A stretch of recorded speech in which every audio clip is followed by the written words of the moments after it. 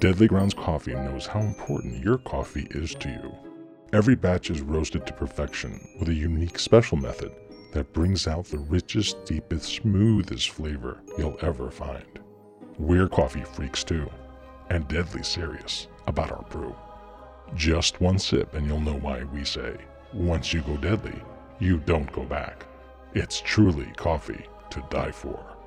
So when you're ready to get a little deadly, get online and order yours at getdeadly.com. It's coffee so good, it's scary.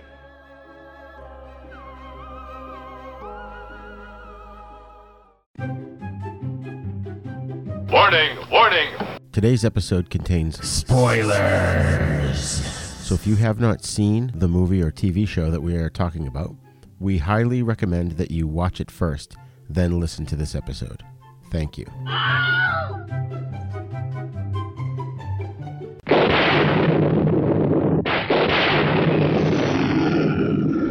What kind of a sick school is this? Uh-oh, don't go!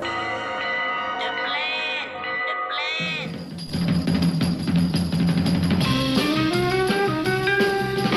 Strange things are afoot at the Circle K. You're gonna need a bigger boat. Surely you can't be serious. I am serious, and don't call me Shirley. You got spunk. I hate spunk. Danger, Will Robinson! Danger! Oh, righty then. How you doing? Back off, man. I'm a scientist. Don't make me angry. You wouldn't like me when I'm angry. Say hello to my little friend! I love the smell of napalm in the morning. What are you people? On dope? Stop whining. I got a crap on deck that can choke a donkey. Who is your daddy? I'm sorry, but all questions must be submitted in writing. I'm sorry, Dave. I'm afraid I can't do that. Can I do that? I'll be back. A dynamite! Show me the money! Don't! Up your nose with your rubber hose. A what? I'm sailing! I'm sailing! Groovy. You want the moon? Just say the word and I'll throw a lasso around it and pull it down. Love means never having to say you're sorry. Is looking at you, kid.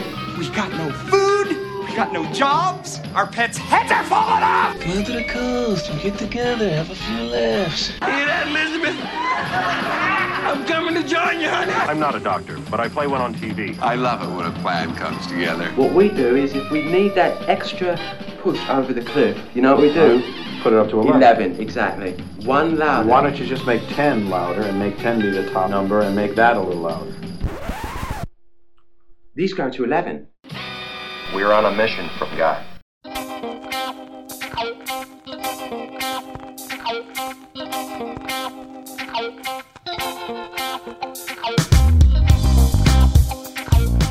Hello and welcome to another fun episode of Then Is Now podcast. I am your host, Rigor. While many horror movies tend to reuse common tropes over and over again, there are those rare ones that manage to not only come up with an original idea, but also take those tropes and turn them on their ears. It Follows, a horror movie from 2014, manages to do all that as well as present a multi-layered film that delivers chills and horror with maximum effect. Frequent co-host Jack Gorey and I will break it down and tell you what we thought of this modern horror picture. Class is in session.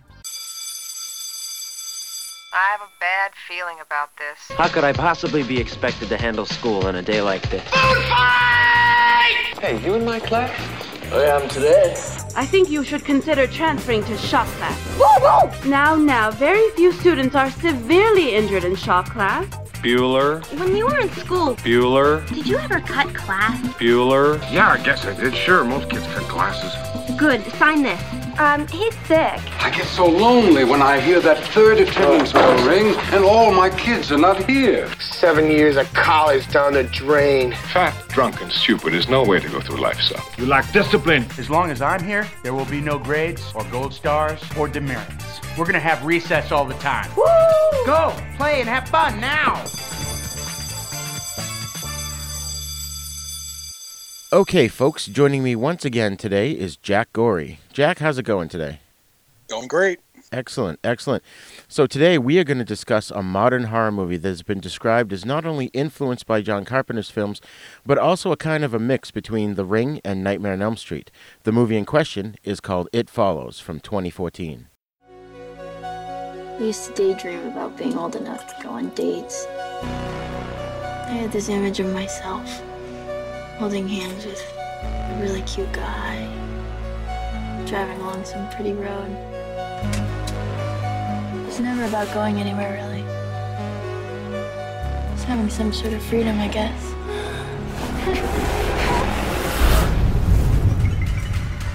Jay, you awake? What did you do? You're not gonna believe me, and I need you to remember what I'm saying. This thing, it's gonna follow you. Somebody gave it to me, and I passed it to you. Wherever you are, it's somewhere walking straight for you. All you can do is pass it along to someone else. I'm scared. I need to find him. What did he really do to you? Apparently he used a fake name to rent a house in the city. This isn't real, I swear to you, this is just some game. If it kills her, it gets me, and goes straight down the line to whoever started it. What exactly is supposed to be following you? I don't know.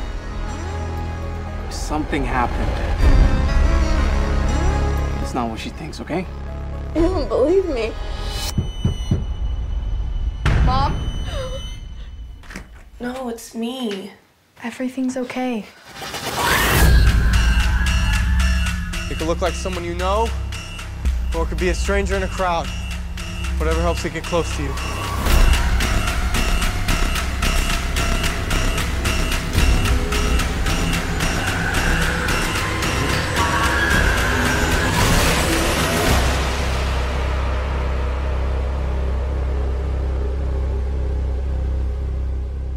Oakland University student Jamie J. Height goes on a date with her new boyfriend, Hugh. That night, Hugh points out a young girl in the back of the theater.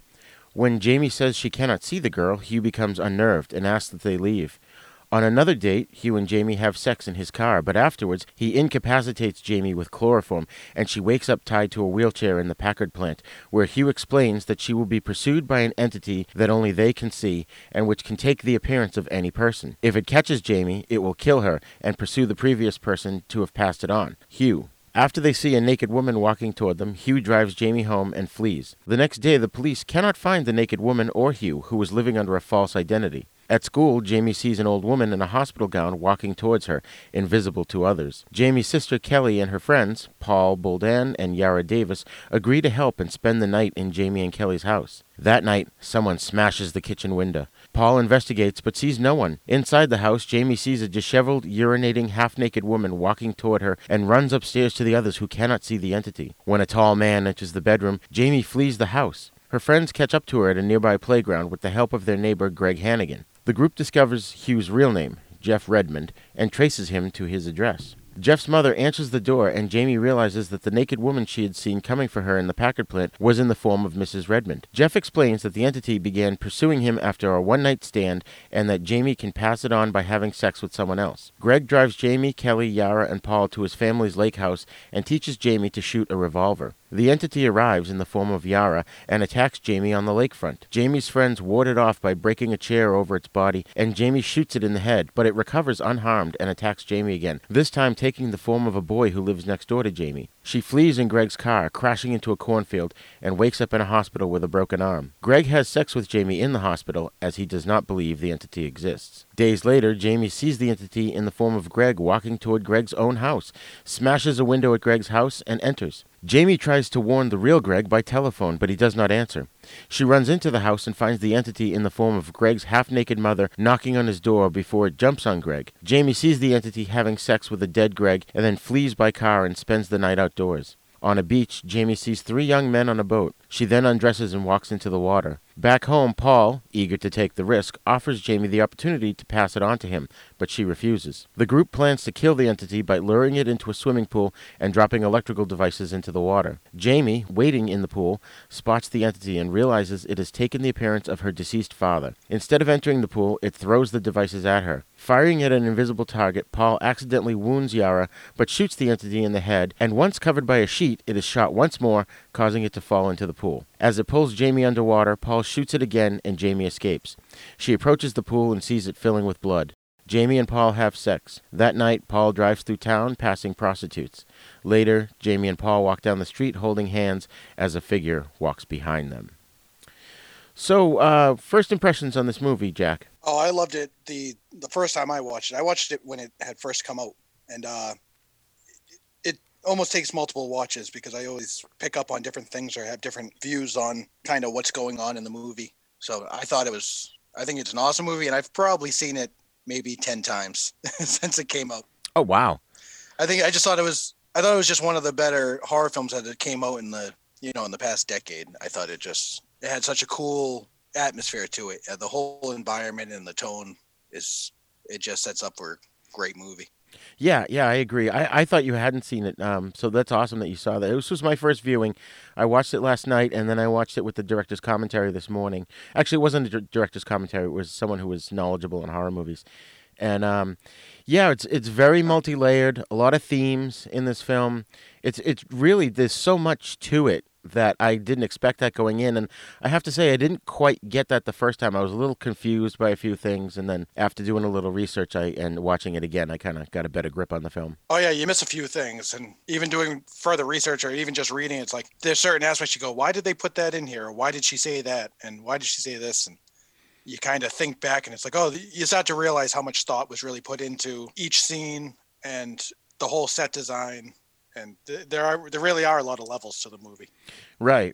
I kind of had an issue with the ending, and we'll get into that a little bit later on. But overall, I really enjoyed it. I thought it was terrifying. I was, I had the blanket, and I was hiding under the blanket through half the film because it was really scary. Right. The movie creates such this level of uneasiness throughout it, through a lot of different ways too. So yeah, you watch it, like that's just what the scary aspect of it is too. Is the entity has so many different.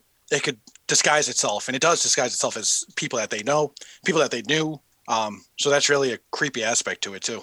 Right. And that was one thing I didn't quite get. I wasn't getting that it was looking like when it was obvious that it looked like one of the characters that we knew. I got it, but I didn't realize until afterwards that some of or most of what it had become or what it transformed into were people that they knew. So, like you said, it takes multiple viewings to really fully grasp this film. Right. Yeah. I mean, and sometimes it's like you said, it's obvious. An old lady in a nightgown doesn't fit in at a high school. Right. So right off the bat, I feel like off the bat they make it extremely obvious. Right. Especially when they have like the guy who's like looks like he's about 7 feet tall. Oh, that was scary. Comes down the hallway and just like has to duck to get in through the doorway. I remember that one always stood out to me. Yeah, and he's like standing right behind them, and it's not like your typical monster. It just moves at this one slow pace, so it didn't like wade through the kids and kill them to get to her. It just was walking right behind them, and that made it even creepier. Yeah, I kind of had those, Michael Myers Halloween vibes to it, which I think there's a lot of connections to Halloween actually in this movie. The more I thought about it. Oh, absolutely. Her name's Jamie. And I was like, Jamie Lee Curtis, and then. One thing actually I just read this morning, which I didn't know, as I said, I keep learning things about this. The girl at the beginning of the movie, in the first scene, her name's Annie. And the first person to die in Halloween is named Annie. That's right. I didn't even get that. And they have, this has no name. They call it the entity. Michael Myers was called the Shape. And he just moves slowly towards who he was trying to kill. So it had a lot of those same kind of feel to it. Right, and Michael Myers, I think Dr. Loomis refers to him as the embodiment of evil, and this thing was like basically the personification of death, where it just, no matter what you did, it was going to eventually get you. Right, yeah, that was probably my second take on the movie. When I first watched it, I was like, oh, this is about STDs, and you shouldn't have sex and pass it on, and the guy at the beginning of the movie, he has sex with her without, obviously he doesn't tell her, by the way. Right. I kind of have this thing that's going to kill me, but if I have sex with you, it's your problem. Right. Also. So he doesn't tell her that. So I was like, oh, this is kind of a STDs type of movie. But then I'm like, oh, also it's just like death, the kind of inevitable, slowly just kind of comes after him. So yeah, some dark themes that go with the movie. Oh, very much so. Very much so. So the director of this film is a guy named David Robert Mitchell, and he's a relatively new director. He's only had a handful of films. The Myth of the American Sleepover is one of them, and Under the Silver Lake. And I haven't seen those yet, but I've heard good things about them. And based on this movie, it sounds like we really need to watch this guy in the future. Oh, yeah, absolutely. I mean, this movie was one of those early ones that A24 has continuously put out amazing movies. And I remember just from the start, I was like, oh, I got to keep an eye on this guy too. And A24, because it was like the early stages where these movies, these great horror films started to come out like after. Do you happen to recall what some of A24's other films are? It doesn't ring a bell off the top of my head. Oh, A24. Off the top of my head, I want to feel like they might have started with Babadook. The Lighthouse that just came out this year, which I loved, was a huge one. Hereditary was a newer one. Yeah. So they're doing a lot more of indie movies that are really getting a lot of good cred. So now their list is probably ridiculous for how many movies they've done, but they're known for not spending, multi-millions, maybe like at the most part like $4 million on their movies. Right. And it's unbelievable the quality of the movies that they've been putting out. Yeah, okay. I got to start looking at them because I did see The Babadook and I did see Hereditary. I saw Hereditary in the theater. That was really good. Oh, yeah. So it was awesome. I love that one, too. But yeah, A24 it almost has this retro feel to it, and it's almost like they want to rekindle, movies of the past, but just made for today. Right, exactly. Now, the score was composed by a guy named Rich Vreeland, who is better known as Disaster Piece. And what I liked about this score is that it had shades of John Carpenter's Halloween, but it wasn't a copy. It definitely had its own unique flavor and really added to the ambiance of the film. Right. Yeah, that's a good word for it is ambiance. I feel like the whole set and the whole mood of everything it's almost made to make you feel uneasy because there's no time frame for this movie. I think there's a lot of subtle ways that you feel uneasy and you're not really sure why. It's almost like subconsciously, 1 minute they're swimming in a pool, the next scene they're walking down the street with winter clothes on. Right. And some of them have winter clothes while they're at the beach, and there's one swimming in the ocean and the other one's wearing a hoodie. And even the setting of the house, I remember the setting of the house. They're watching like black and white movies. Yeah. The mom's dressed like she's out of the 80s. There's corded phones. There's no cell phones in the movie. Everything's wired landlines. But the character of Yara has this clamshell thing that's like an ebook reader. Right. So, yeah, and that's another way that you're confused. You're like, wait, there's black and white photos on the wall of family. Yeah. She has this weird, unknown technological device to read, almost like a Kindle Fire. But right. It's a clamshell. They just created that.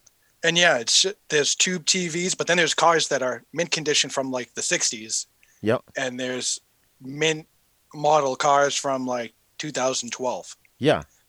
So it really just sets you off like, when is this? Where is this? What time of year is it? Right. And it just kind of throws you off. It's almost like The Shining when they're in an office and there's a window, but there shouldn't be a window there because it's technically in the middle of the hotel and it's not spelled out for you, but there's little details like sprinkled throughout that kind of make you go, something's not right. Right. Yeah, through the whole film, my wife and I were like going, well, wait a minute now, is this the 80s? Well, there's 90s cars there, and then he's got that old station wagon, and, they got landlines, but yet she's got that device. So, yeah, it was really interesting how anachronistic it was. I do like things that are anachronistic, like, for example, unrelated, but you've got Buffy the Vampire Slayer. She's this valley girl who can kill vampires, and it's a total anachronism right there. And this, right. the setting in this was totally anachronistic, and I just love that because it could be, it's its own time period. It's just sort of like this never land of an amalgamation of different things. Right, exactly, and that's something I just find so interesting about it too. They really just said, I like the setting of everything, and I don't know what it is. Right. Now, our cast are very young, so they don't have a lot of credit to them, and I don't know if the audience will know who most of them are. Maybe you do, and I'll just go through them real quickly here. So we've got Maika Monroe, who plays Jamie J. Height. She's, of course, the main protagonist of the film, who's just come back from, like, her first or second year of college, and she was in the sequel to Independence Day Resurgence, and she was also in The Fifth Wave, which I have seen, but quite a while ago, so I don't really remember it. Do you know anything else about her? No. Most of the cast I don't, with the exception of Paul. I think he was the only familiar face, but her work I wasn't familiar with, which I think is also good casting. It's good to take the celebrity out of the movie, almost having these like everyday kids that really don't have much experience with it. Not really well-known faces. Right. even looking at her IMDb, I saw she was in Honey Boy. Okay. That was an interesting movie. I don't know if you ever saw Honey Boy. No, I haven't heard of that one.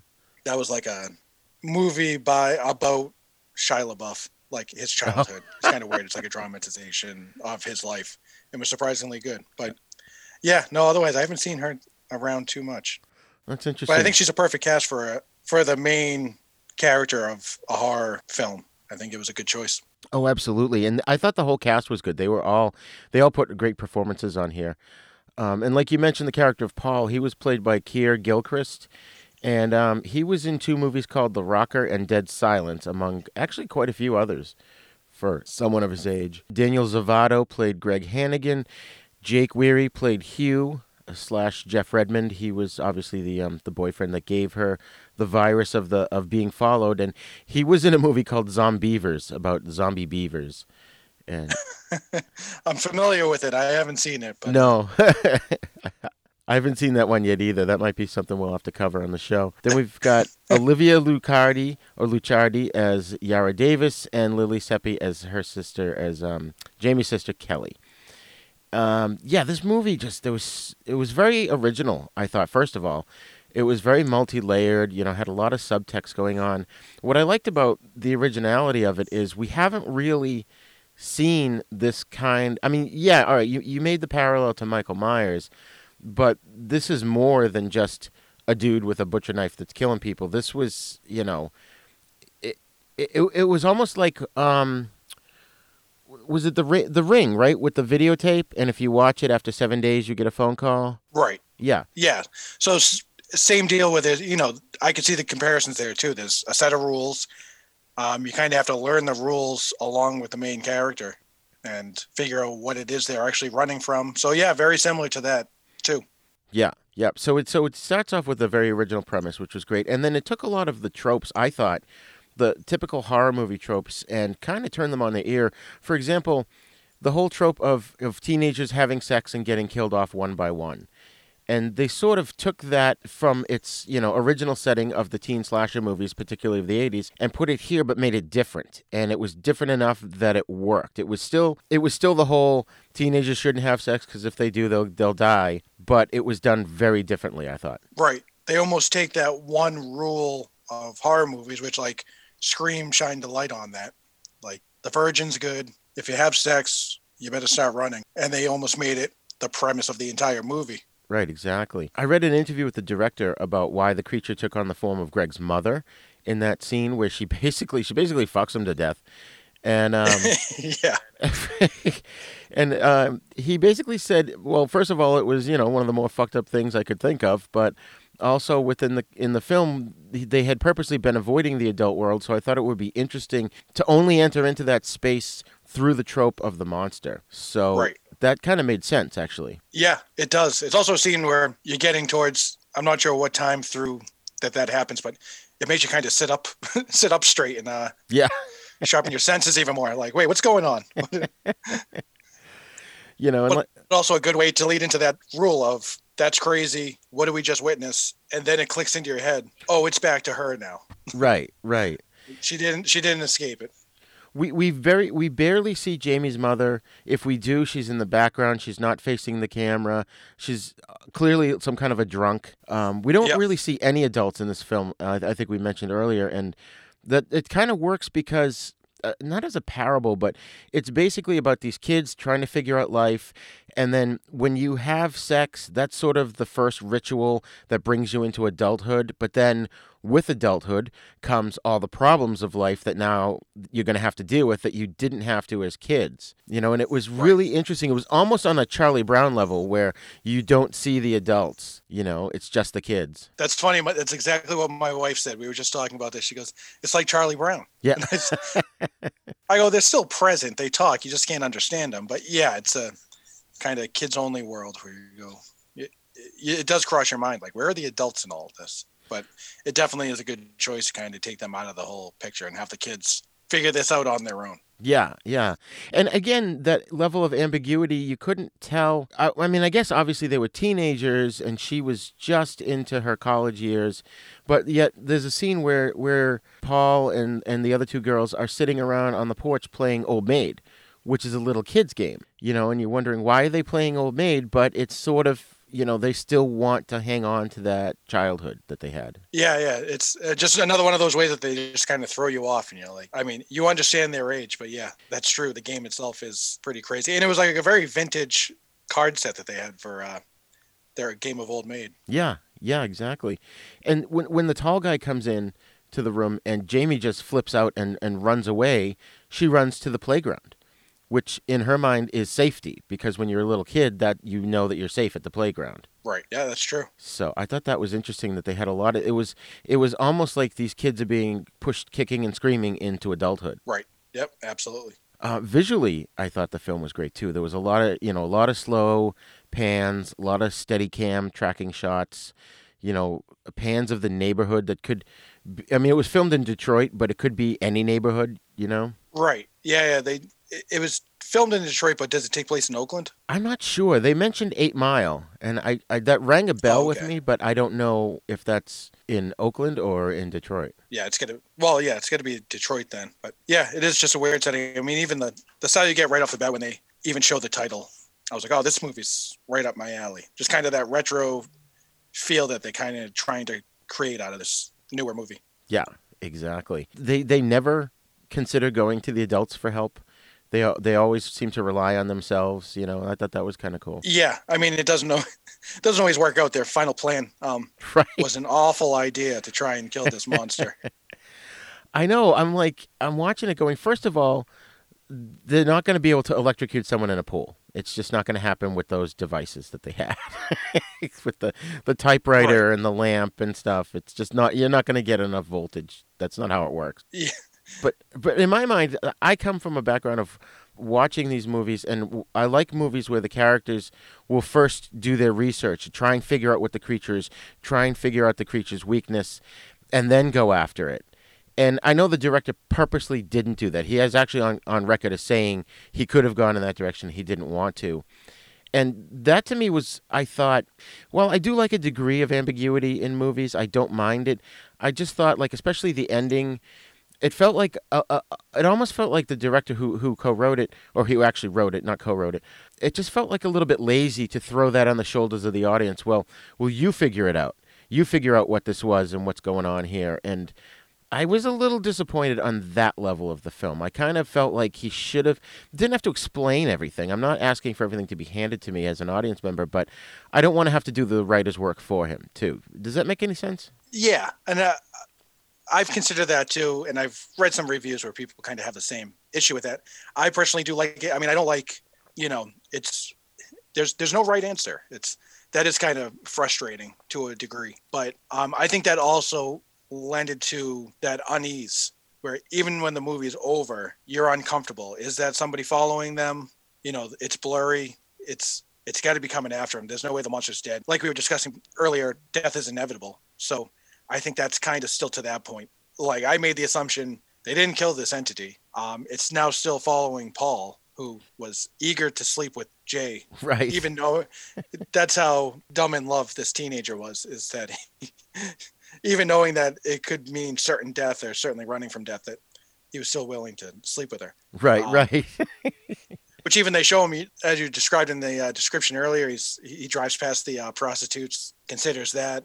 So I think, yeah, it's kind of left open for your mind to wander, what's the right move next? Because I think the entity still certainly exists. I don't think it's something that can be killed, only passed on. So now he's left with that. So there's a lot of emotions and a whole thought process that kind of has to follow up that they couldn't sum up in a final scene and really cleanly bring the movie to an end. So I kind of liked how they created that. You're unsure. So it kind of just really drives home that uneasy feeling that you had the entire movie.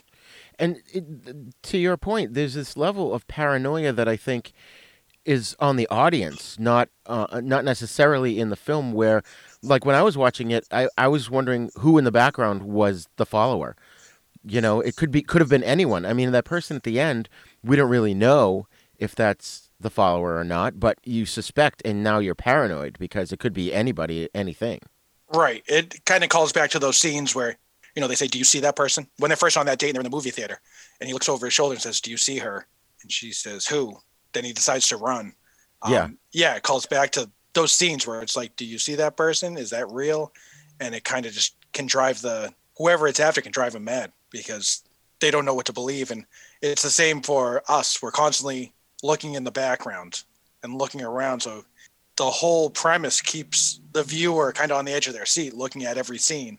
And even when there's nothing there, I'm doing all this work trying to look down every hallway and behind the trees. And because when they're on the beach, you see the entity walking towards them for like a quick glimpse for a second. You're like, oh wait, I think I just saw somebody, in the tall grass back there. And then eventually, it's just slowly just walking right towards them. And the friends are unable to see it. So of course it's coming from behind. Right. And like when they went to Greg's house, and the first shot before you even see his house is across the street, and there's some lady kind of milling about in her backyard, I guess. But for a split second, you're like, wait a minute, is that it? What is that?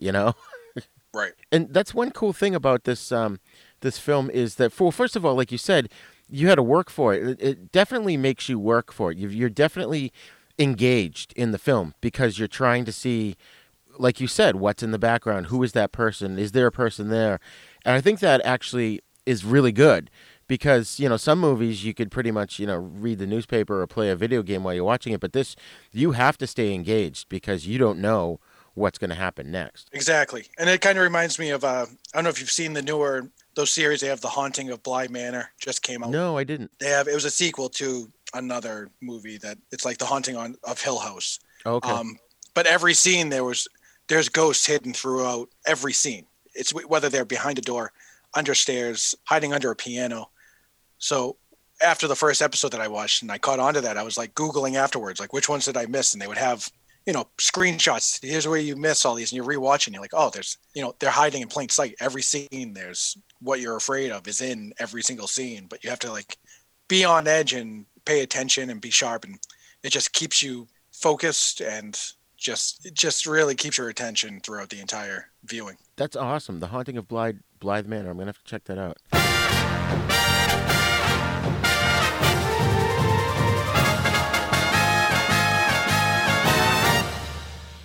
Shark Bites Podcast. It's the greatest show in history. From the Dorkening Network, hosted by a nerd who's named Patsy.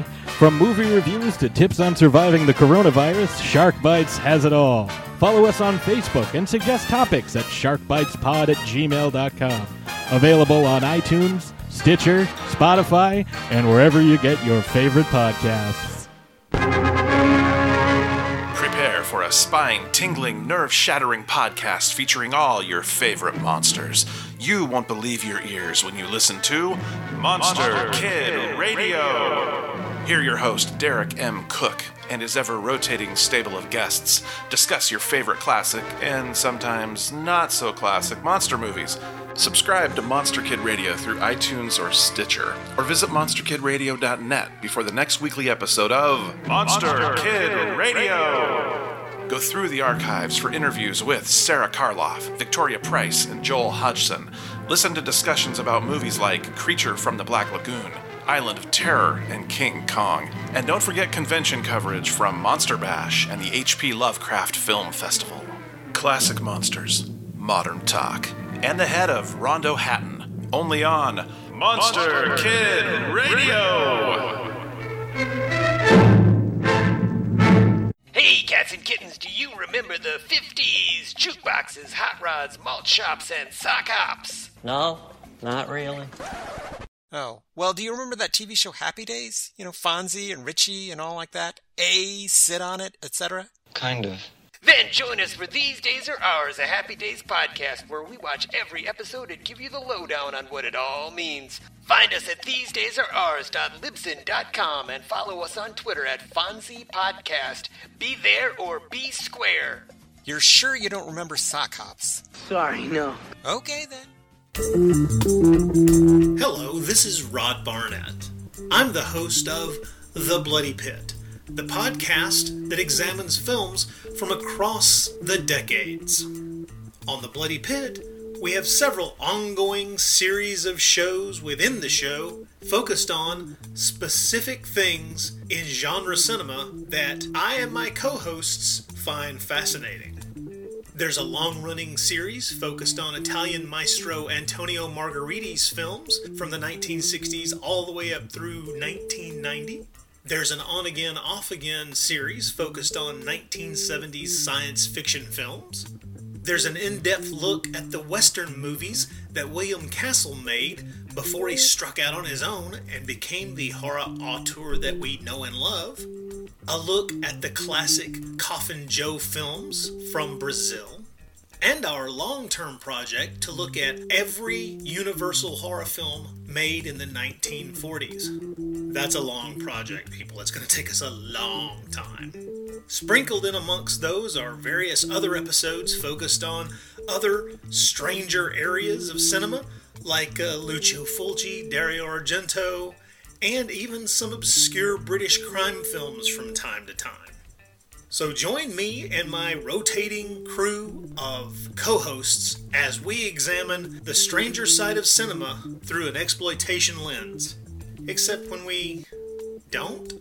Yeah, you never really know exactly what to expect on The Bloody Pit. So join me for The Bloody Pit.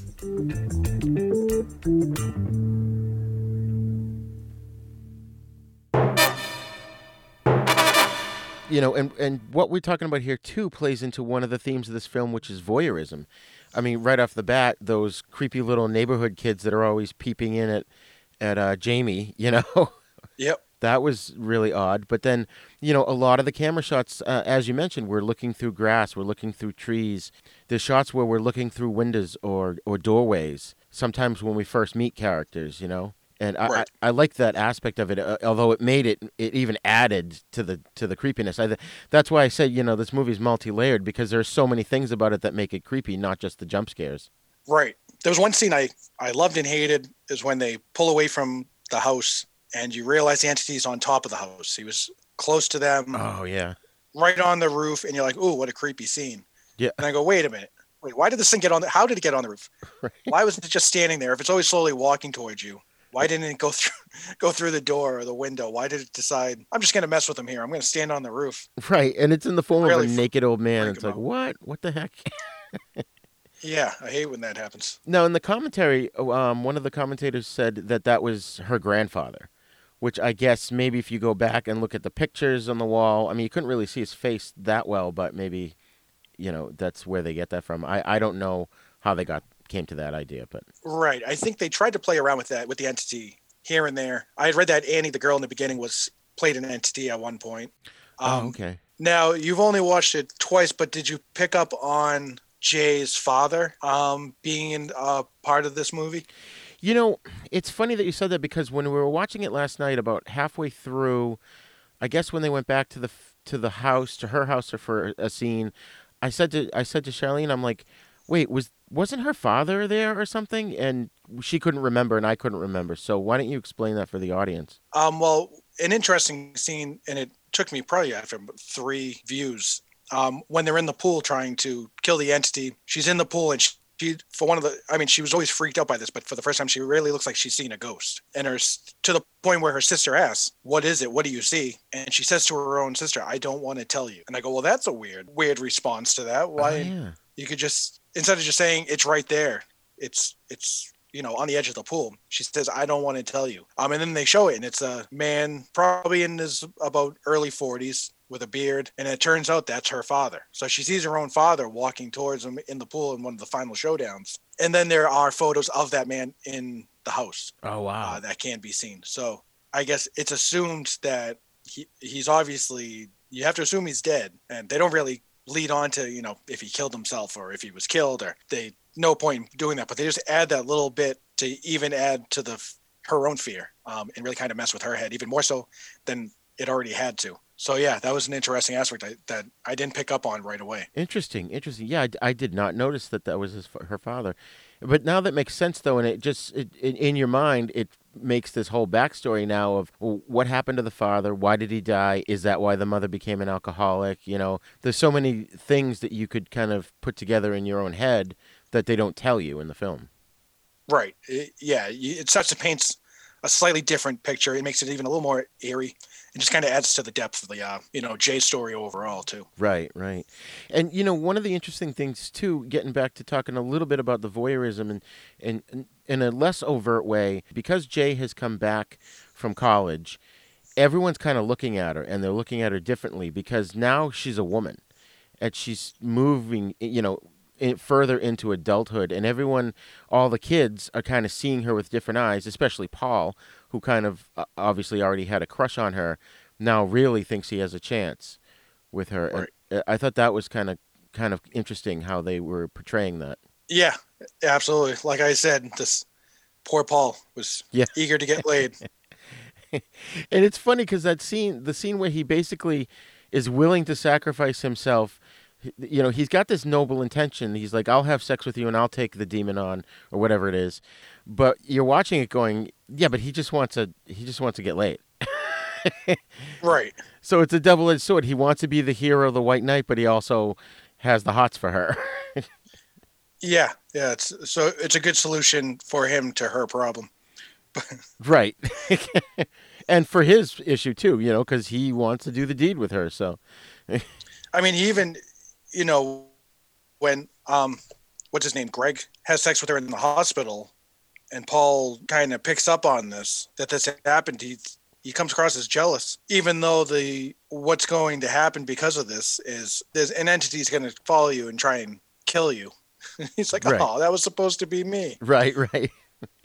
And what was cool was, and they mentioned this in the commentary, was that Paul's character could have been the type of character that was like, that flipped out because of that. He could have got all pissed off and, that Greg had sex with her and it should have been him and all that. But they didn't go in that direction, which I thought was very brave of the filmmakers to not go in the direction that you expected him to go in. Right. So, and just the cinematography of this film too, I can't talk enough about it. Like there's one shot where the blue station wagon turns the corner, it's going down this tree-lined path, and the trees are all, like you said, we don't know what time of year it is, but in this scene, it's fall, and the trees are all orange, and there's leaves all over the ground, and it's just beautifully shot. It looked like a painting. Oh, yeah. Yeah, no, they have great scenery throughout the whole movie. It's kind of funny, too. The character of Hugh at the beginning, he seems really nice, and then he kind of becomes a villain because of what he does to her. But then when they go to talk to him, they, instead of, being like, oh, why'd you do this to my friend here, and why'd you have to be a jerk? They just sit and listen to what he has to say, which I thought was very interesting character reactions. Right. Yeah, they have this maturity, almost sympathy, because this great group of friends, they surprisingly believe their friend Jay about this whole thing actually being true and happening. So I think they kind of bring some level of sympathy because he was faced with the same difficult decision that she has, and that this group of friends as a group are trying to kind of deal with. And he didn't have that group of friends, and he was kind of on his own. So right. I guess to a point they're like, we kind of get it. You got to pass it on. You can't run forever. Right. And you had to go it alone and have your house all boarded up all by himself, except for his porn magazines. Right. But he was smart about it. I like how his house was kind of home alone. Yeah. And ready to try it and at least trigger it to give him enough time to run away. Yeah, because he had like tin cans and bottles tied on strings by the window, sort of as an alarm system. Yeah. So he knew, and he was aware. Even when he gives her the initial rules, he want her to survive at least long enough to pass it on to somebody else. So couldn't just leave her tied up to the chair in the beginning and have her die, because it would come back to him. Right. So his description, and always give yourself a way out, never go into a room with only one exit. You can tell he's been doing this for some time. Yeah, which is interesting because it makes you wonder, where did the chain start, and who initially learned the rules? Right. So yeah, how is it described to him? Because, well, to that same point, another thing they don't completely spell out is the girl Annie in the beginning of the movie. She's mutilated, her legs bent backwards in this gruesome scene, and I think the movie starts, she's calling her parents, telling them she's just given up. Yeah. But I assume she had to have been a girlfriend or had some connection with Jeff or Grant, whatever Hugh. His real name's Jeff. Hugh. Yeah. His real name ends up being Jeff, but yeah, Hugh. I would assume that she, I'd like to think that she was maybe a girlfriend of his, and either he passed it on to her and then it just bounced right back to him and she didn't make it. But I thought that was interesting to put that in the beginning. I was like, I guess that kind of shows you what this entity is capable of. It'll just snap your leg right back. It doesn't just touch you and you pass out and die. It's going to really mangle you, which kind of sets you right off the bat. You know what this thing is capable of. Right, exactly. You know, and I didn't even think of that, because now you wonder, is what you said correct? Did Jeff pass it to her and then it bounced back to him, or is that another one of these things out there? Right. Yes, that's also possible. It could have nothing to do with him at all. That's really creepy. You know, oh wow, that just leads you to the whole. I mean, all right, you know, I'm gonna relax on my little, argument about the ambiguity, because now it gets you thinking about, you know, the possibilities of, are there other things out there, and you know, there's this whole world of these things that have been going on through history. I mean, this could have been going on since the dawn of mankind. Right. It's so weird. It really makes you think. Like, why isn't this more well known? Why this is only quietly ruining teenagers' lives. Right. So yeah, and that it's never ending. It only worked its way backwards too. So they had to somehow figure out those rules too over the course of, like I said, if it's always happened. And it's been kept quiet, and it's scary, and you can't escape it. And unless you go through a long enough chain, but you never know, it could still work its way all the way back to you years later, even if it eventually catches up to everybody. Oh, that's true. That's a good point. And, you know, there you go. Therein lies another good movie they could make about it working its way back. But, but that whole thing, what we just discussed about the creature and whether or not it's just one or more than one, you know, that adds to the ambiguity of the location, or I'm sorry, the time period that they're in. You know, it overall, it gives it this dreamlike feel, which, you know, a lot of comparisons to Nightmare on Elm Street have been made about this movie. And I agree with that, because it's very dreamlike with the slow camera movements, the way the camera pans. It just, the whole thing feels like an unreal dream world, yet real at the same time. Exactly. No, that explains it perfect. Yeah, it almost doesn't seem like a real place in the way that they paint that picture too. It really just adds to the creepiness for sure. Right. And as modern films do they have jump scares, but these were effective jump scares, because they weren't the typical beat for beat, lead up to a jump scare. It was stuff that you just weren't prepared for. And in fact, when I watched it again with the director's commentary, I jumped at one or two things. Right. Oh yeah, there's always something to find for sure. Now, briefly, just getting back to our comparison to Carpenter, the one scene to me, well, there's two scenes actually that stick out to me. One is the characters walking down the sidewalk, and the entity, the follower, or whatever you want to call it, is behind them. That was very reminiscent of, you know, Laurie Strode and her friends walking down the sidewalk in Halloween, as well as the scene where she's in the classroom and the teacher's talking about the poem. She was doing T.S. Eliot's poem, The Love Song of J. Alfred Prufrock, and Jamie looks out the window and she sees the old lady walking towards her, which is very similar to Laurie Strode in Halloween, looking out and seeing the shape standing there. Oh yeah, there's a ton of callbacks to that movie.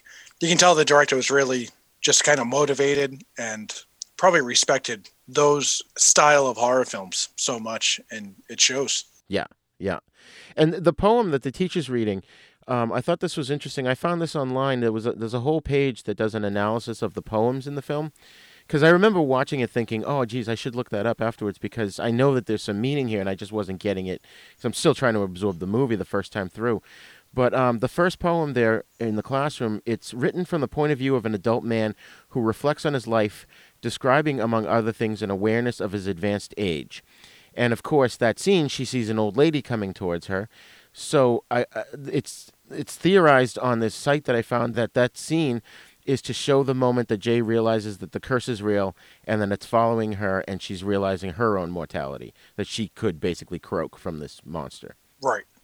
That poem, and also the book that Yara reads throughout, I think also kind of works similarly to lend itself to. That was The Idiot by Dostoevsky, which was written in 1869. And, she reads out one of the passages aloud, and In the novel, the protagonist, who's Prince Mushkin, he's debating whether or not death by guillotine is a painless death. So, it's almost like, like let's say, God forbid, someone has a terminal illness, and they're faced with the fact that they're going to die. They're wondering, is it going to be painful or not? What's going to happen afterwards? And that's the same thing with this entity. Because they, like the girl at the beginning, it looked pretty painful. They didn't see it, but we know it as the audience, Oh, yeah. That's why I love that opening scene, too. It just lets you know that, yeah, it's painful. Not just a shot in the head. Right. As they tried a couple times to kill the entity. Just shoot it. I know. And she was such a bad shot. What a bad idea. Right.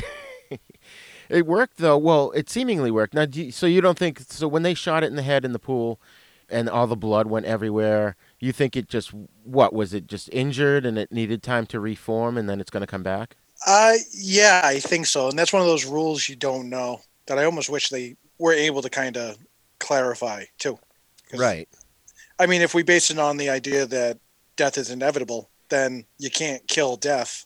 I think it's kind of a, futile effort to just pop a bullet in his head. But, I mean, they also smash a chair on him, too.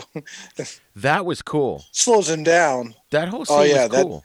That one scene where also her hair just kind of floats up. And right. I'm glad that they show that scene where you can't see the entity and it's just her hair floating up. So that kind of gives that proof to her friends, too, that they didn't need, but it certainly helps to really make them on her side that this thing exists. Oh, yeah. Because then it was pounding on the door. It smashed the bottom of the door. But what I don't understand, it smashed a hole in the bottom of the door. Why didn't it then crawl through and kill her? Right. It has strange motivations. It reacts very bizarre in certain scenes. And you go, why? Exactly that. Just like, why was it on the roof? Why didn't it go straight? Because it almost seems like my initial concept was it goes from point A to point B very slowly, but it will work its way towards you. It's almost like, go to Martha's Vineyard. I don't think the thing will get there for some time. But right. Go to Tahiti. I was like, lock it in a cage. Go into a cage and then run out and lock it. I don't know. It's like, there's certain ways where you go, well, how does this thing work? How can they, maybe better to trap it than to try and kill it, but they don't really try to trap it. And I don't think the director had an answer for that plot hole. Right. So he's like, you know what? Let's not do that. Let's just come up with this dumb scheme to electrocute it. Right. It just occurred to me, too, one possible solution would be have sex with a sex doll. They can't kill the sex doll. I think a pulse might have something to do with the rules. That's true. That's a good point. Just going around having sex with different things, trying to trick this thing. Oh, God. All right, we're not going to go there. But there are some farm animals that would be terrified. So, So the final shot is Jay and Paul walking down the sidewalk. Now, they're holding hands, so their relationship has obviously evolved, due to the tense situation and everything that's happened. But so do you think the person following them is the follower, or was that just us being paranoid as audience members? I'd like to think that it is. It may not be killing him 5 minutes after the credits roll, but I think it kind of unravels this whole other mindset. Now you go, well, now it's his problem, and I think it is after him. And whether if it's that exact person that we see is the entity or not, I think it just kind of is a nod to, yes, now it's his problem, and it just continues. Yeah. Yeah. That's very interesting. I feel personally, I almost don't want to believe that it's the entity, only because it just raises my anxiety level in this movie. And I'm like, no, it can't be. But you're most likely you're right. So, Jack, give us your final thoughts on the movie It Follows. If people haven't seen it, they have to. If they've only watched it once and took it at face value, I think that they really miss out. One thing I am going to say before this is over is that this isn't an A24 movie. I lied to you. Oh. I was 50-50 on that, and then I looked it up afterwards, and I go, you know what? I was wrong. But there were so many. Hereditary was, and the other movies I named were. But I was like, they came up with so many great horror films. Like, I'm pretty sure they did It Follows. But no, it was like Northern Lights. Oh, okay. The production company. And they have a very small list of movies under their belt. So good for them for at least putting this movie out. But yeah, it's a great movie, great for interpretation. I think it creates a lot of discussion. I think it was great for horror in general. The callbacks that they had and just kind of setting up for that overall atmosphere that not many movies put in the effort to create. I think so much thought was put into this movie that it just kind of deserves the time to sit down and watch it a couple times. I agree. I love the cinematography. I thought the acting was great. I thought it was a very original story. It took a lot of horror tropes and did different things with them, which was great. It kept you engaged from beginning to end. Like we said before, you know, you're watching it, you're looking at every detail in the background, every person in the background. It's definitely worth seeing. It's definitely, as you said too, you said it perfectly, where it's just this creepy and scary, but it's a throwback to the classic horror films that we love, but for a modern audience. So I agree with that. I definitely recommend people should check out It Follows from 2014. So, Jack, thank you once again for joining me, and I look forward to talking with you in the future about another good film. Absolutely. Thanks for having me.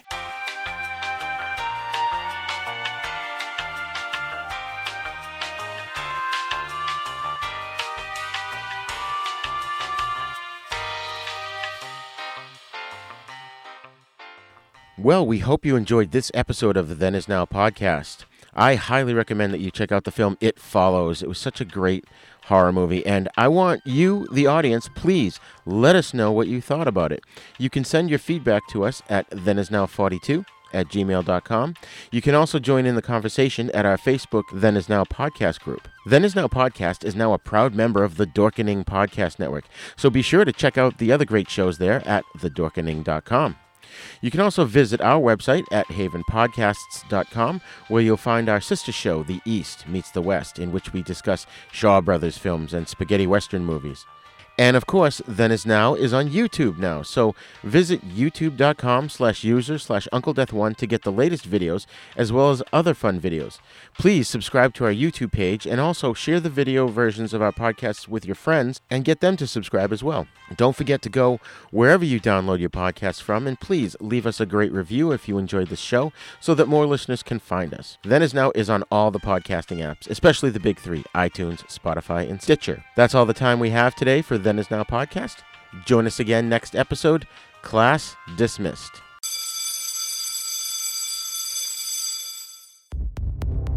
For more shows like the one you just heard, check out the Dorkening Podcast Network at thedorkening.com.